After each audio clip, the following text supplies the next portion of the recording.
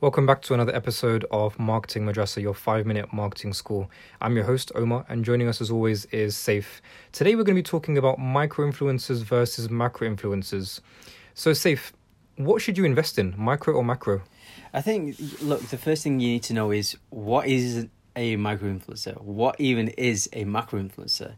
Before you go out and say, I'm going to put some money down on the table, I need to invest in this one or that one, you need to know what you're investing in. A micro-influencer is traditionally an influencer of around 20,000 followers to 100,000 followers.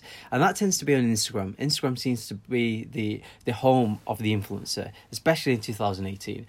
A macro-influencer is someone who's seen as having over 100,000 followers to around 1 million followers. Anything over 1 million, you're looking at minor celebrities or major celebrities. So that's what a macro-influencer is. What should you invest in? What is your budget? I think it's got to start with how much money have you got to play with? What are the goals of your campaign? Is it to kind of generate more income? Is it return of investment? Is that what you're looking for? Or is it brand awareness? Are you looking to really create a noise? Are you looking to kind of do something different? Are you looking to really increase the brand value of your brand offering? What is it you're trying to do? That's the first step in knowing what you should invest in.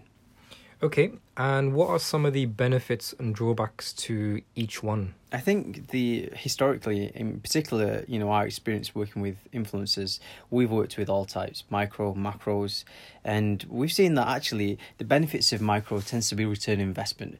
Because they're micro influencers, they seem to have audiences that are more community based, where their audience feel that influence is more accessible, and through that they're liking their images, they're commenting on their images, they're DMing that influencer, telling them, they're loving the content that they do and sharing that influencer's content.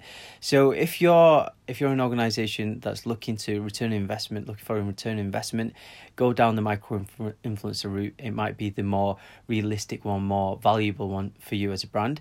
And actually, we've seen this in a recent case study when an organisation actually hired the Kardashian sisters to put out their content. And even though it generated a ton of awareness about the brand, it actually wasn't that fruitful when it came to return investment. And when they actually then utilised micro-influencers, they actually returned a lot more money. So for me, if you're looking for money, go down the micro-influencer route. I'm not saying, look, don't go for macro-influencer. If you work with the right macro-influencer, so if you're looking for a brand partnership, if you're Nike, for example, and maybe someone like an up-and-coming footballer, maybe it's someone like Marcus Rashford, who, yes, is maybe a minor celebrity, but on Instagram terms, he'll be classed as a macro-influencer. It makes sense as a brand to go down that route. So there's a lot of new businesses who may have not used influencer marketing before. How would they go about deciding which micro and which macro influencers they should use? Yeah, I think if you're a new business, micro influencers, you probably get a lot more value for money because they tend to be more affordable.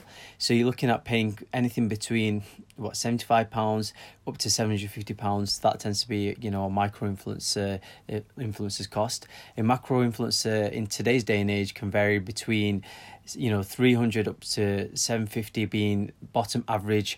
Top average, you're looking at about £1,500 per post. So it depends on your budget first and foremost.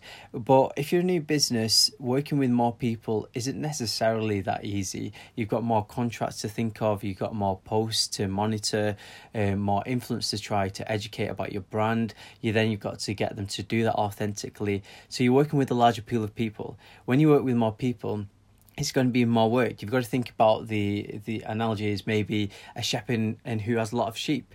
Just because he's got a lot of sheep doesn't mean it's easy. In fact, the more sheep he has, the more difficult it's going to be for him. It's the same with almost your flock of micro-influencers. It sometimes makes it more complex. So if you're starting out, I say have a balance.